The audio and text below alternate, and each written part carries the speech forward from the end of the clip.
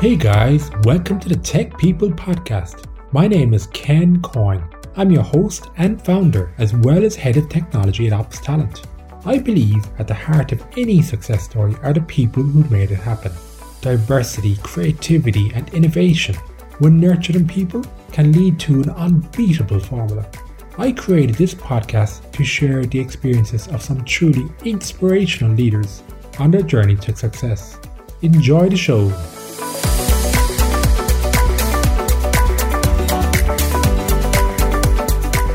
Hey guys, and welcome to the show. Today we're going to London to speak with Paul Sheedy. Now, Paul is a personal friend of mine and also a fellow Irish native. He's the founder and CEO of Unify, who specialise in the IoT and RFID space. And I'm going to ask Paul in a moment to explain a bit more about this.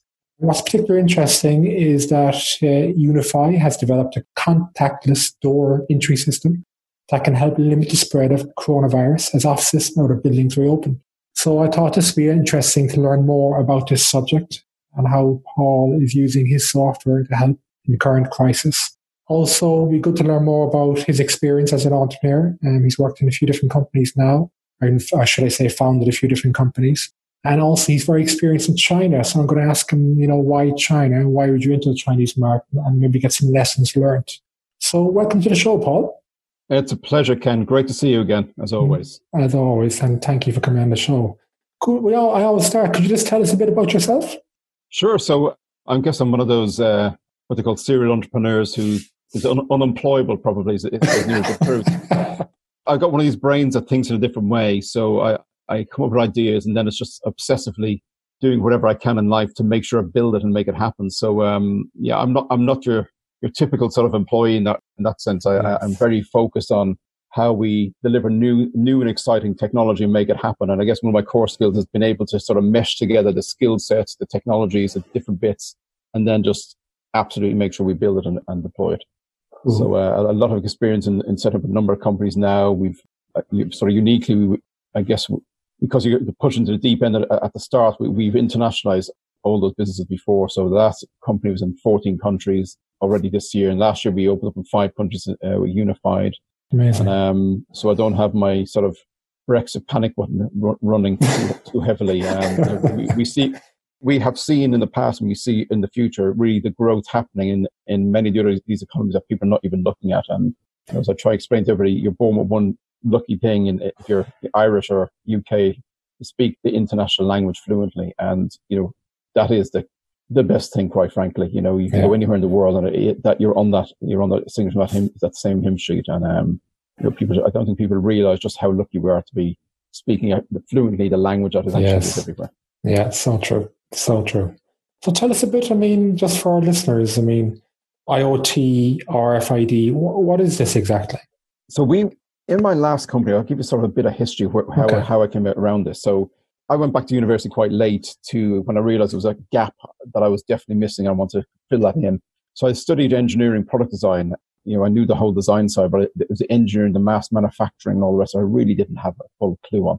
Okay. And I was fortunate that I did some favors for people, freebie work, and that led to just a myriad of things happening, which eventually ended up developing products for people like British American Racing, Pepsi Cola, and DAB Radio before it even left university, just because I was working full-time, going to university full-time, and plus every opportunity that came my way, whether I was getting paid a dime or not, I took on. And I say to people all the time, if you want to really excel ahead as a young person, go and every opportunity there is out there, take it on and run with it, because you never know. If you really impress somebody and you're not getting even paid for it, they're going to stand by you in years to come and say, oh, that guy did X, Y, Z. It never offends you. And you don't have to earn the big bucks when you're young. So where I went to, then I started developing things like DAB Radio. We then went on to, long story short, we ran a data analysis company, analyzing the loyalty card transaction data for major retailers. So people like SuperValu in Ireland was one of our clients. In fact, our last client I signed up. But we're in all over America, all over Europe, right through to places like Ukraine, Russia, Thailand, looking after all the biggest retailers. Wow. But what we realized in IoT, you've got to understand people. And a lot of IoT companies come with fantastic new solutions and devices, and they don't think about the actual person using it. So these major retailers really got extremely focused on what they had to do based on the loyalty card transaction data, which told them who are each one of my clients. They segmented them up. And that's what we did as a company. We segmented, we analyzed each of those segments in detail, and then we could engage way better. Look at pricing, promotion policies, et cetera, right?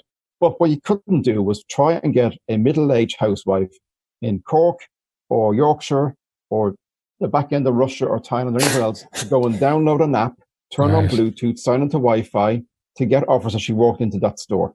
It just wasn't going to happen. And this is where I find a lot of people in technology just don't look, especially the younger generation come along. I'm sorry for being a bit, whatever, but you've got to ask yourself, where are these organizations making money? And retailers are making money from middle-aged housewives.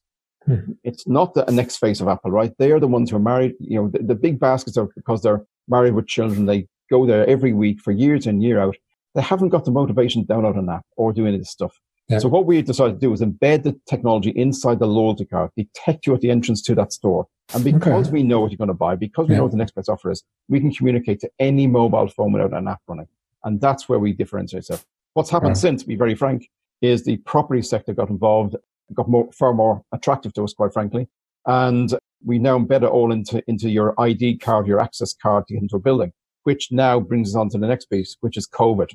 So we had actually, like a lot of companies, you're asked to do some specialist work for companies. So some of these major financial institutions are asked us to build very specific things for them based on the new architecture of the office that they were about to open.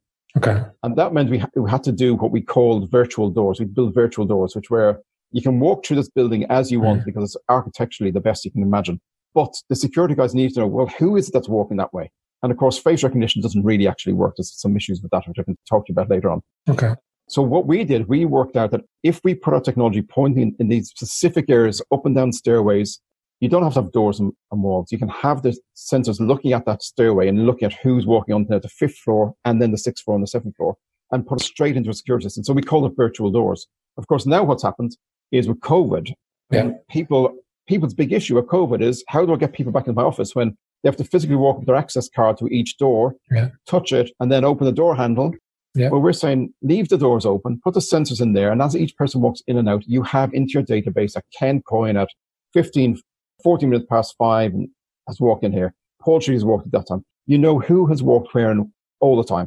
If you are not allowed on the 18th floor, it'll send a security alert saying, Ken Coyne has now tried to go on the 18th floor. He's been detected walking in the doors. He shouldn't actually be there. So the security systems are still actually in place as if you physically touched that door. The difference being that we're now catching all the people walking in, even if they hadn't touched against the door. So the tailgaters is what's referred to in these scenarios. And as you know, you've been to my office on the 39th floor, Canary Wharf. When I open the door, well, you don't touch your card either. So you have been very normally, walking straight in behind me and therefore not detected. This way, everybody gets detected. So it's actually an even more secure system, even though the doors are open. And brilliant. We're now integrating with camera systems to look, have you got a temperature? Who are you? Deny you access, etc. So lots of really cutting edge stuff. And again, that's sort of linked into China. Again, I'll take you onto that in a few minutes. Yeah, awesome. And what kind of, in terms of that, so that's the RFID, what kind of other user cases is it applicable for? So we're really focused. I sort of took you on why we actually built originally for retail, which just for a million reasons. I don't bore you, but e-commerce, click and collect, all the rest, took all the headspace of all these guys for the last years, and really this didn't appear on the radar screen as strong as it should have, because the focus for the retailers was online shopping, not physical store shopping. And physical store shopping is still the vast majority of sales. But anyway, so the use cases now are really in corporate buildings. So it's embedding this extra chip and extra antenna inside the access card. And as you walk into the building, only at that point are you detected by our system, which means that RFID link is Ken Coyne or Paul Sheedy is walking to the specific building. And from there, then you have all the tools on usage, on department usage, on looking at what we're trying to do for corporate clients is say to them, look, based on where you are now, look at the usage of every single floor. How is it changing? How can you manipulate your air conditioning, your lighting systems, etc., to bring way more efficiency in? How can you, with all this extra technology, look at lowering the cost you have on security of FM staff? So, you don't need to go and the FM staff will be alerted when something needs to happen. The security staff will be alerted when a breach of security happens. So we're all looking at, the anomalies that happen, not the normality is normality. But if I go and I take a Picasso painting from the CEO's office, well, then I can be detected taking that asset and that acid will be detected in certain places. So you can actually bring more insight for the security teams, and they only need to react to the exceptions happening in the system. And then the university sector is really big for us. So we're trying to bring that in as another way to help the universities get back to full capacity as quick as they can, by even looking at building solutions that, nobody knows where we're going to be in September. We may have COVID passports, we may not, but it's looking at the international students coming back and what safety guards have the universities put in place, right down to temperature sensing cameras linked into who you are, looking at where have you been, so which department did you walk in, which lecture hall were you in, is that lecture hall had too many pupils compared to how many it should have because of COVID restrictions. Okay, very interesting. It's all there, and you're being alerted when an exception happens.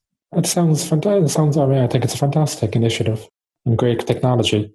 Is there any concerns with the whole, Big Brother? I know where that person is at a moment in time, kind of watching them. No. So we do get that a lot because, even though I try and convey it as the way I do convey it, people immediately go, oh yeah, but. So look at it this way. If all the doors are going to be closed, when you touch your access card against that door, well, that means that Ken Coyne's access card for that particular door, that particular area of the building has been detected as if you touched it. All we're doing is we're detecting your card in exactly the same way you should be actually touching against an access door. So when you walk into a building, we're delivering, it's no different. Instead of your 2-3 centimeter read rate, we're actually looking at a 7-8 meter read rate. So if you're supposed to be in the lecture hall, we're just detecting that you are actually there. As soon as you walk outside the perimeter of that building, it's white noise. It can't be detected. It doesn't mean anything to anybody. And as I say to people, there's a lot of RFID.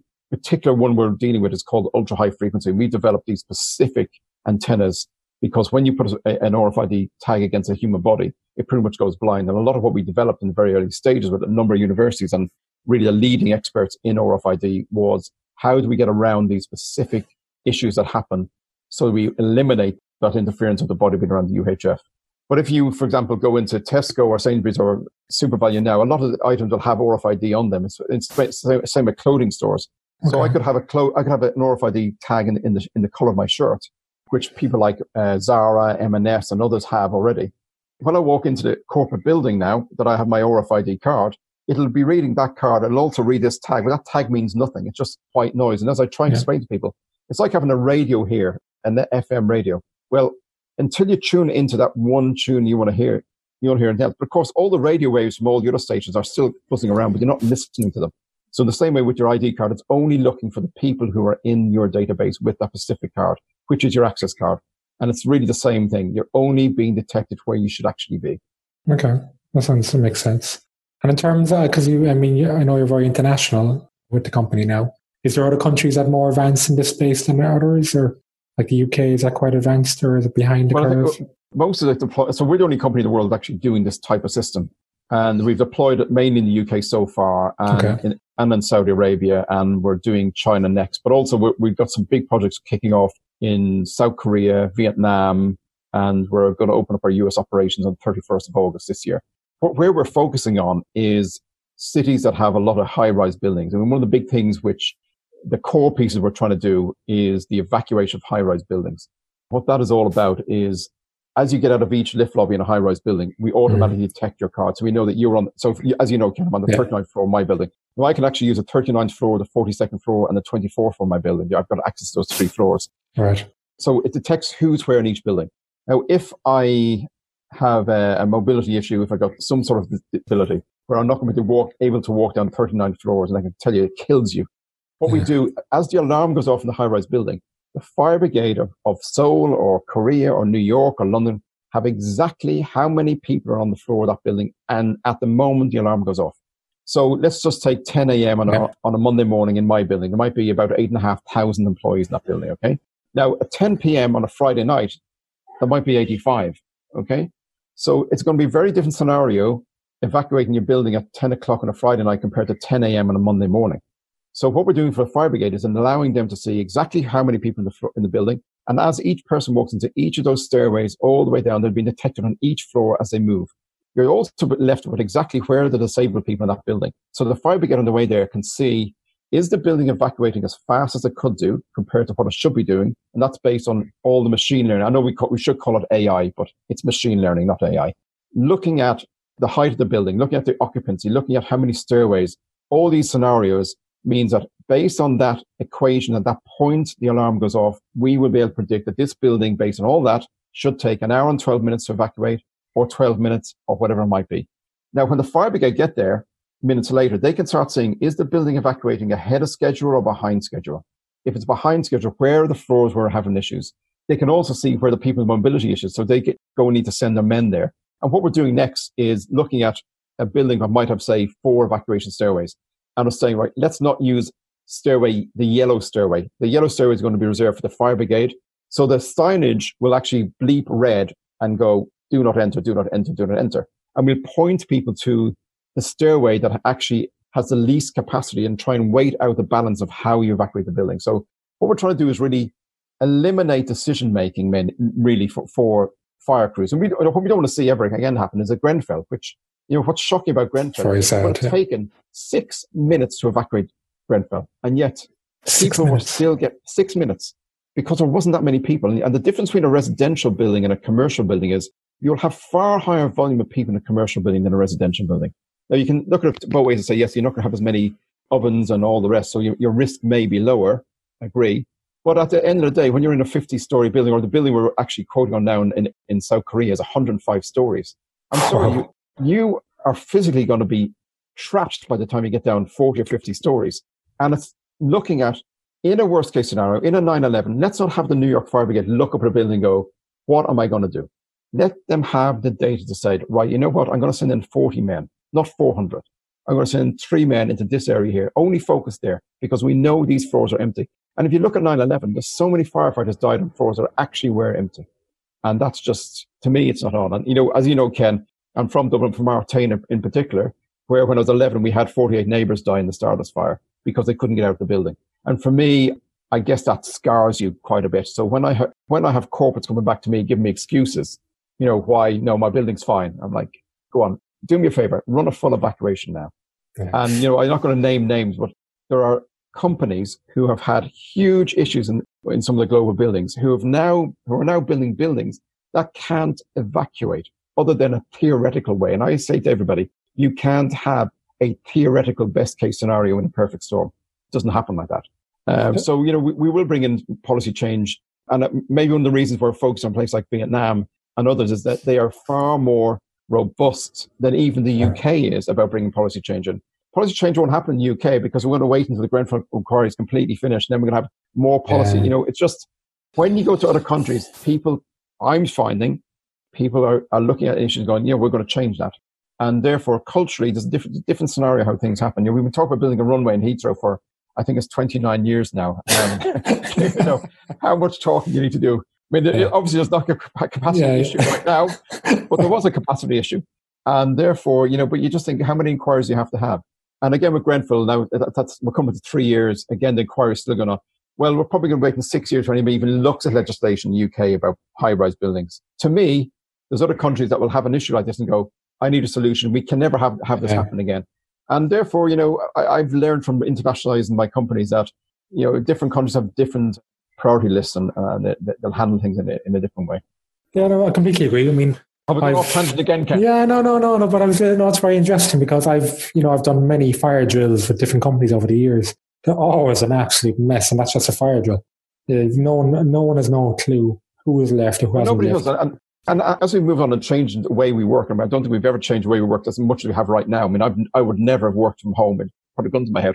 The thing is, people don't actually know. So when the alarm goes off, people don't know who were in before. Like going back in the old days, like when me and you were kids, you worked in a department and there was 8 or 10 or 12 of you and your manager knew who was in. There wasn't nowadays people just work from home or they're flying here. You don't actually know at that point exactly who's where, when, now. And this is where the technology comes onto its own. It's digitally taking that decision-making, taking that solution and going, we know who's where. This is what's happening. This person isn't moving. This fire evacuation stairway is way over capacity. This one's empty. There's 4 disabled people and on the 18th floor, the 22nd, the 34th and the 48th. Someone needs to go and prioritize them.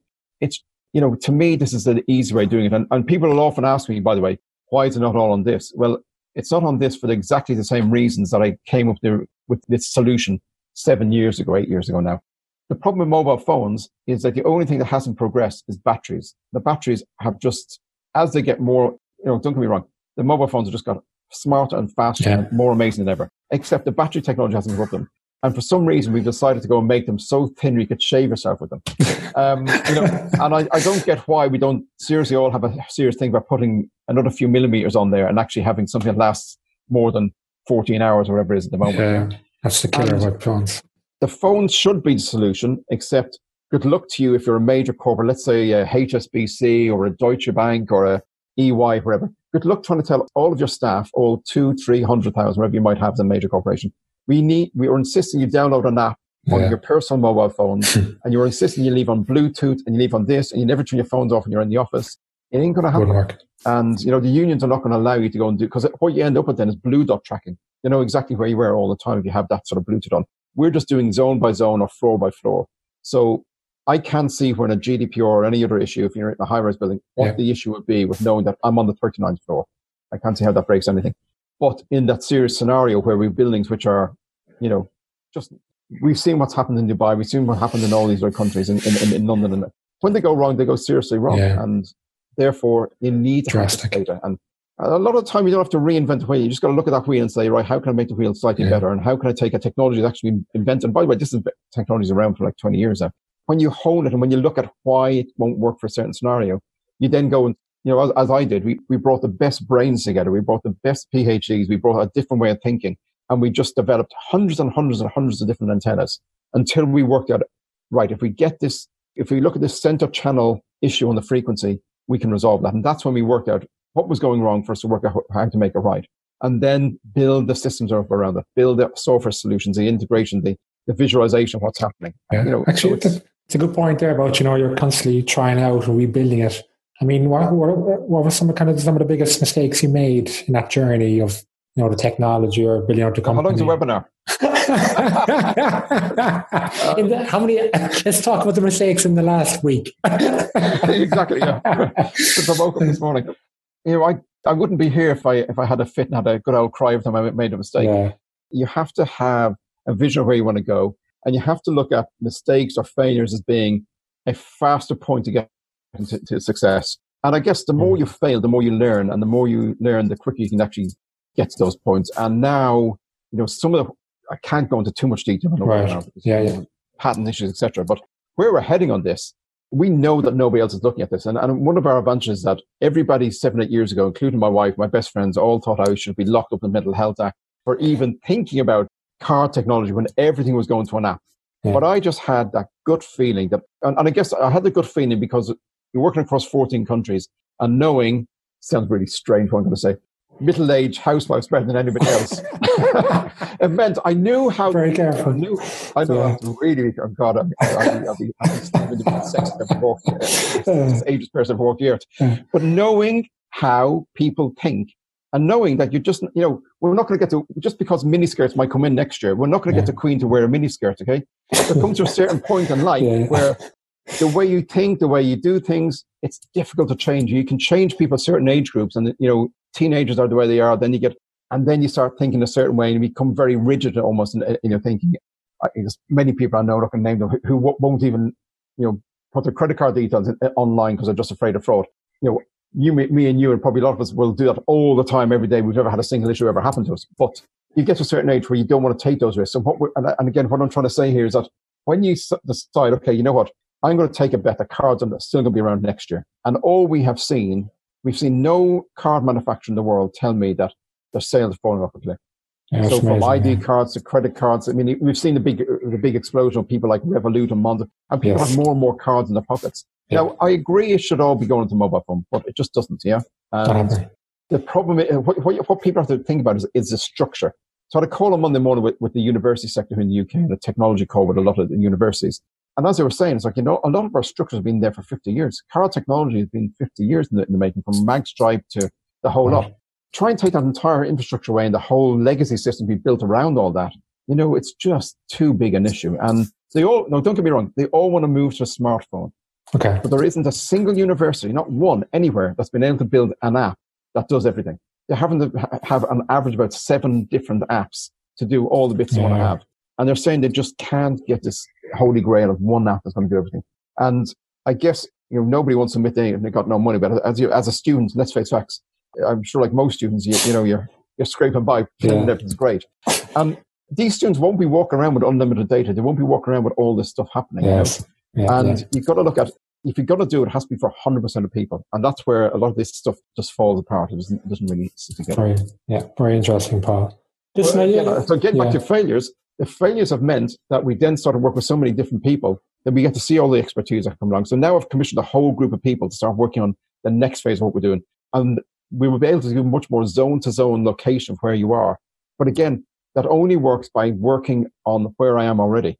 Okay. So where we are already, we've got a base, and on the base, then we filter in more technology. So we're building a quad-core card now, which is going to have 4 different technologies built into one flat card. No battery at all. Everything is going to be working on radio waves. And that's where you really do have to have expertise who can work out how a radio wave coming from a Wi-Fi signal or a UHF signal can actually power up an antenna that can power a chip that can do a function. So it's fairly tight. Yeah, awesome. Can I just ask you about, I know you have a lot of experience on international markets, especially China. I mean, especially for listeners who might be interested in moving into China. Why would you choose China? How would you go about it? I mean, what are the kind of lessons you've learned in your experience? I know you spent a lot of time there. You still do so. Yeah. And look, I've been going to China now for just short of 20 years. 20 years on the 1st of September when I first stepped foot in China, and I went, oh my God, what am I doing here? But what I've gone on to do in China, I've developed a lot of, going back 20 years, I was designing a lot of products, and I was also then bringing a lot of European countries into China and taking their products into China, manufacturing there. So I got pushed in very, very, very quickly into the deep end in China. And you've got to understand people's cultures. So everybody's culture is very different. I found South Korea very surprising in many ways. I'm not going to go into too much detail, but very surprising in many ways. I found China equally fascinating.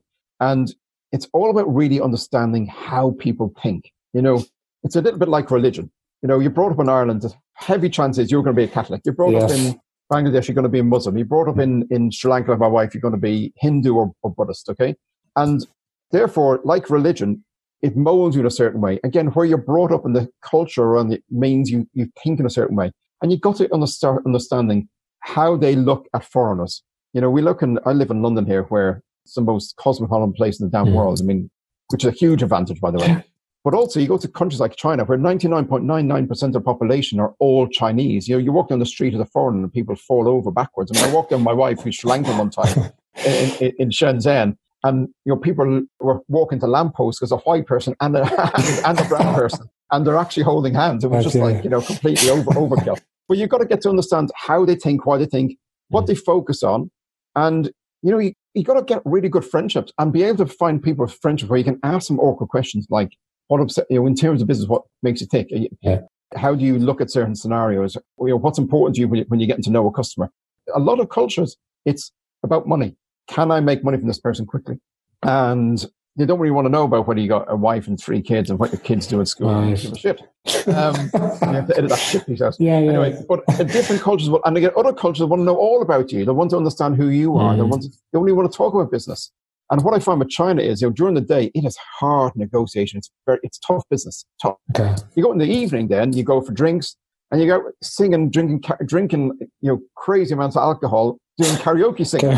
And again, and you have to do, not going out for dinner with them and not going drinking with them, not going to a karaoke club and singing that's what builds those relationships up. But then the next morning, it's straight back to business. There's no talk about the night before. It's like, right, business, and it's hard-nosed. They want to know how to make money in China. Okay. And don't get me wrong, the culture is, do I need this fella or can I do it behind the backs? Okay. Okay, it's simple as that. It can be. Now, don't get me wrong, that is not the case all the time. But you can go into China and make it happen overnight. Now, you can buy from the Chinese in 2 seconds flat. Right. As we saw every cowboy going to China and trying to buy PPE. Yeah. That was just hilarious. People had never set foot in China. Suddenly, they were getting PPE from China. Yeah. I can tell you there'd be so many people with burned fingers over that one. And again, it's not even it's people inexperienced going to China and then think they know about it.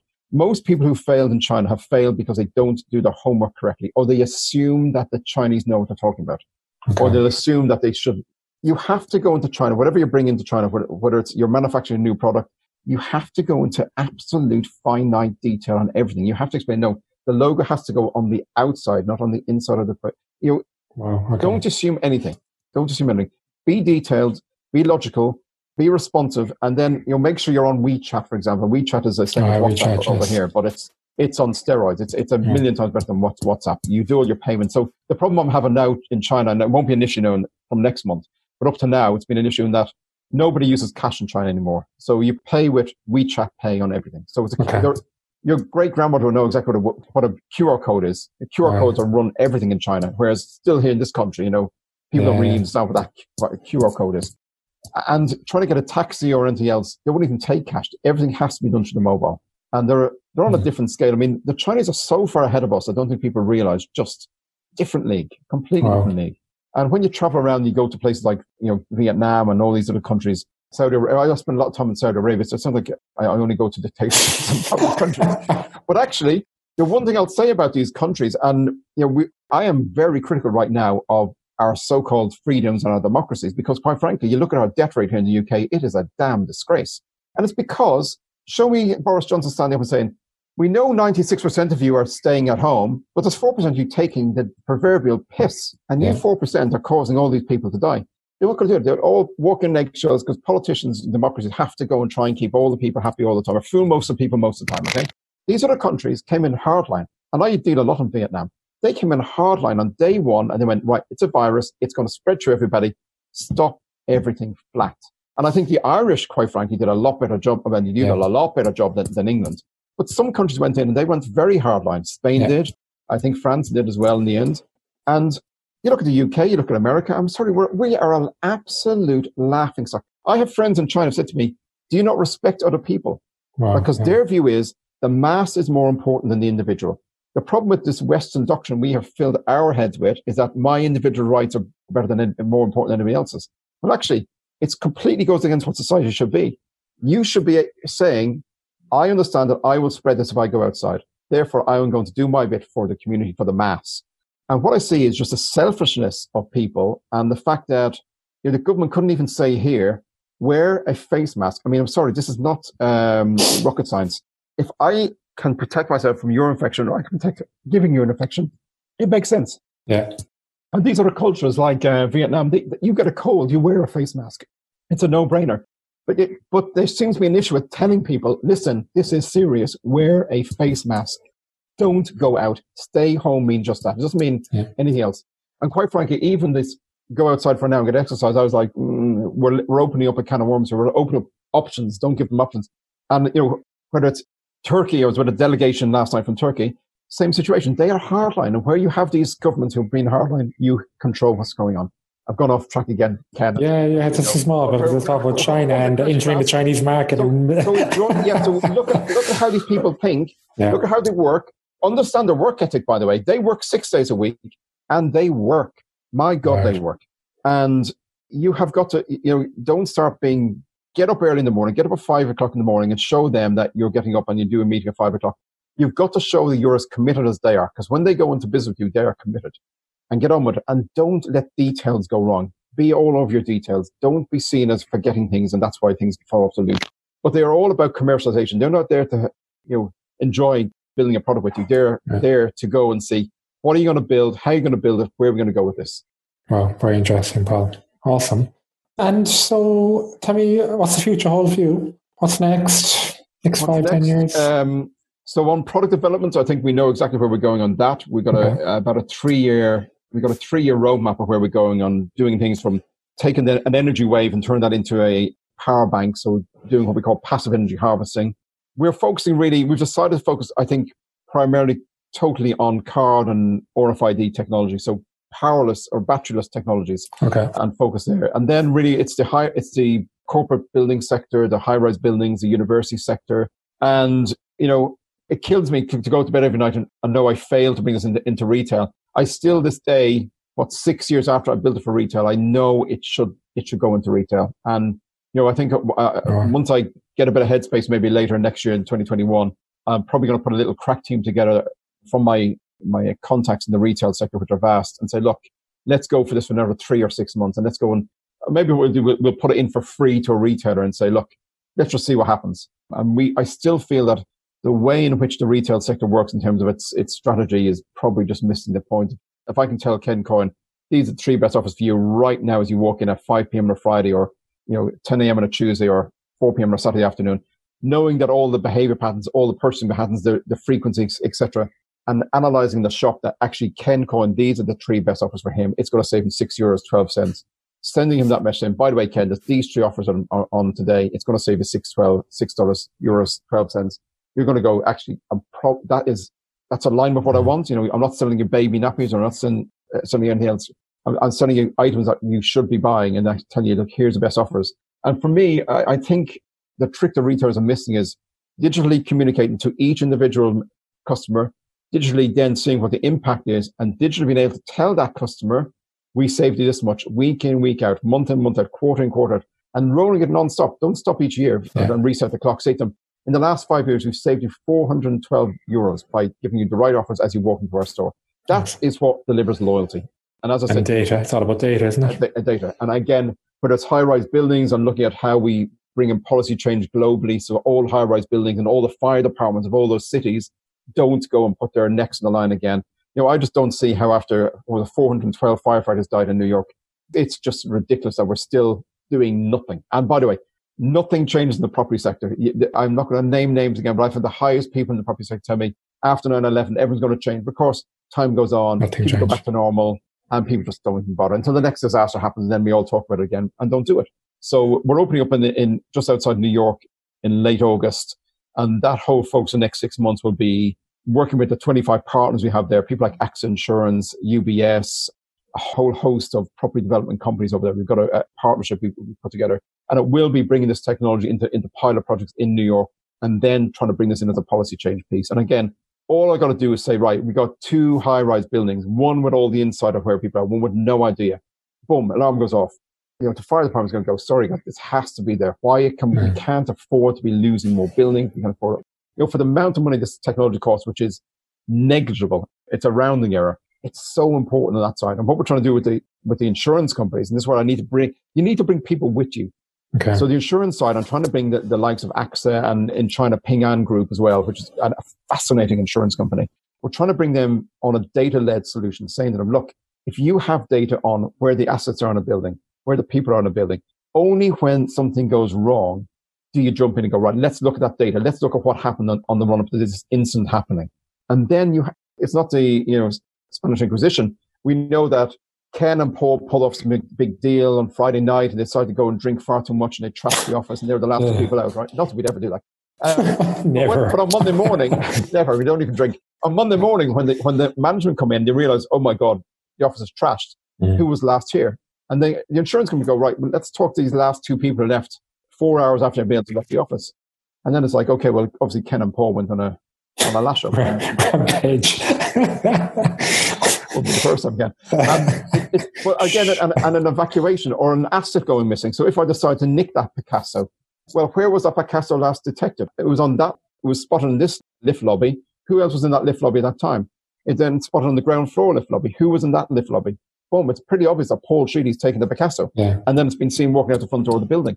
So all these areas have an impact. Again, it's occupancy levels. Have you over-occupied a floor of a building, in which case you've broken the fire regulations, et cetera, et cetera. Yeah. But this, to me, is it just takes a lot of work and a lot of effort and a lot of trying to pull multiple different sectors of people you got to work with onto the same page. And you have to give a different message to an FM person or a security consultant or the insurance sector or the fire department. But it's holistically looking at what you need to be selling to all. And it's selling. Don't get me wrong, it's selling. I'm selling to FM. I'll tell you how to be a better FM company, how to be the most efficient FM company, because we'll tell you when a kitchen needs to be cleaned. We'll tell you when this needs to happen. We'll be able to inform your staff what you should be doing, when you should be doing it. And you take away, right now everything works on a schedule. Every 2 hours do this. Every 4 hours do that. Well, if we can tell you, no, you need to be doing this now, and then after that, this is what you should be doing next. You're bringing efficiencies in. Yeah, amazing, Val. Absolutely amazing. Listen, I wish you continued success into the future. Tell me, just if people want to get in touch with you, what's the best way to get in touch with Paul Sheedy? Carrier pigeons. No. So I am free to give you my email address or LinkedIn or whatever else you want to see. So it's my email is ps@unify.id, and just connect me on LinkedIn, whatever you want. Okay. I do say to all technology companies, think about internationalizing. It's easy. It's actually much easier than you think. And I think, and especially in the UK, I keep on saying to people, okay, you have the Department of International Trade, you've got Innovate UK, you've got all these other sectors. You can go and internationalize your company very, very easily. And the help is there. And I know in Ireland, Innovate, IDA and the Enterprise Ireland. Go and talk to them. Tell them what you're trying to do. And the UK and Ireland have got fantastic embassies around the world. And you will be given a red carpet. It's in everybody's interest to help a company get into a new market. That's what those guys are there. That's a great point, because a lot of people don't realize that the embassies is another job, is to encourage their companies to help them into new markets, advise them, and it's free service. And these guys know what it's like on the ground, on the coalface in whatever country it is. Talk to them. They're extremely helpful. I've never had a bad word to say about any of them, quite frankly. Yeah. And a lot of what I do is work very close. Now, my last company went to 14 countries. We never ever even contacted them. This time I have. And the amount of pain they've removed from me, and the amount of time they've gone, this company is critical for you. And actually, let me introduce the XYZ. And then giving us advice about how we structure things. So, by the way, when you want to set up a company in China, it's complicated. And you really need to do it correctly. You can really mess up by not doing every step exactly the right way. So take the advice, take all the expertise out there and make it happen. But just do it. Don't look at exporting as, I'll go to England next, and then I'll go to France and Spain. It's more difficult to do business probably in France and Spain than it is to do it in Vietnam or Thailand. Right. I mean, I can tell you hand on heart, and I know the Brexit thing is a big issue for everybody, but we had a business in a lot of countries. Hand on my heart, I had more issues in France and Italy than I did in Thailand and Russia. Incredible. And yet, if you're doing that checklist, you'd never even consider the likes of Thailand and Russia. But they moved quicker, less bureaucracy than France, Germany, and Italy by a mile, by a country mile. Fantastic, so amazing insights. What you want, be clear what you're trying to sell, make sure your communication is crystal clear, simplify things, have the layers of, as I say, your elevator pitch has to be perfect, your next paragraph has to be perfect. By the time you get down into the detail, you've already engaged them, but it's the top of the tree. It's a key message has to be absolutely crystal clear, and then take people through the detail as you need to go into IT teams, etc. But the big picture has to be very simply conveyed, no matter how complex your technology is. Fantastic, Paul. Listen, thank you so much for sharing that expertise and knowledge today. And we'll talk soon.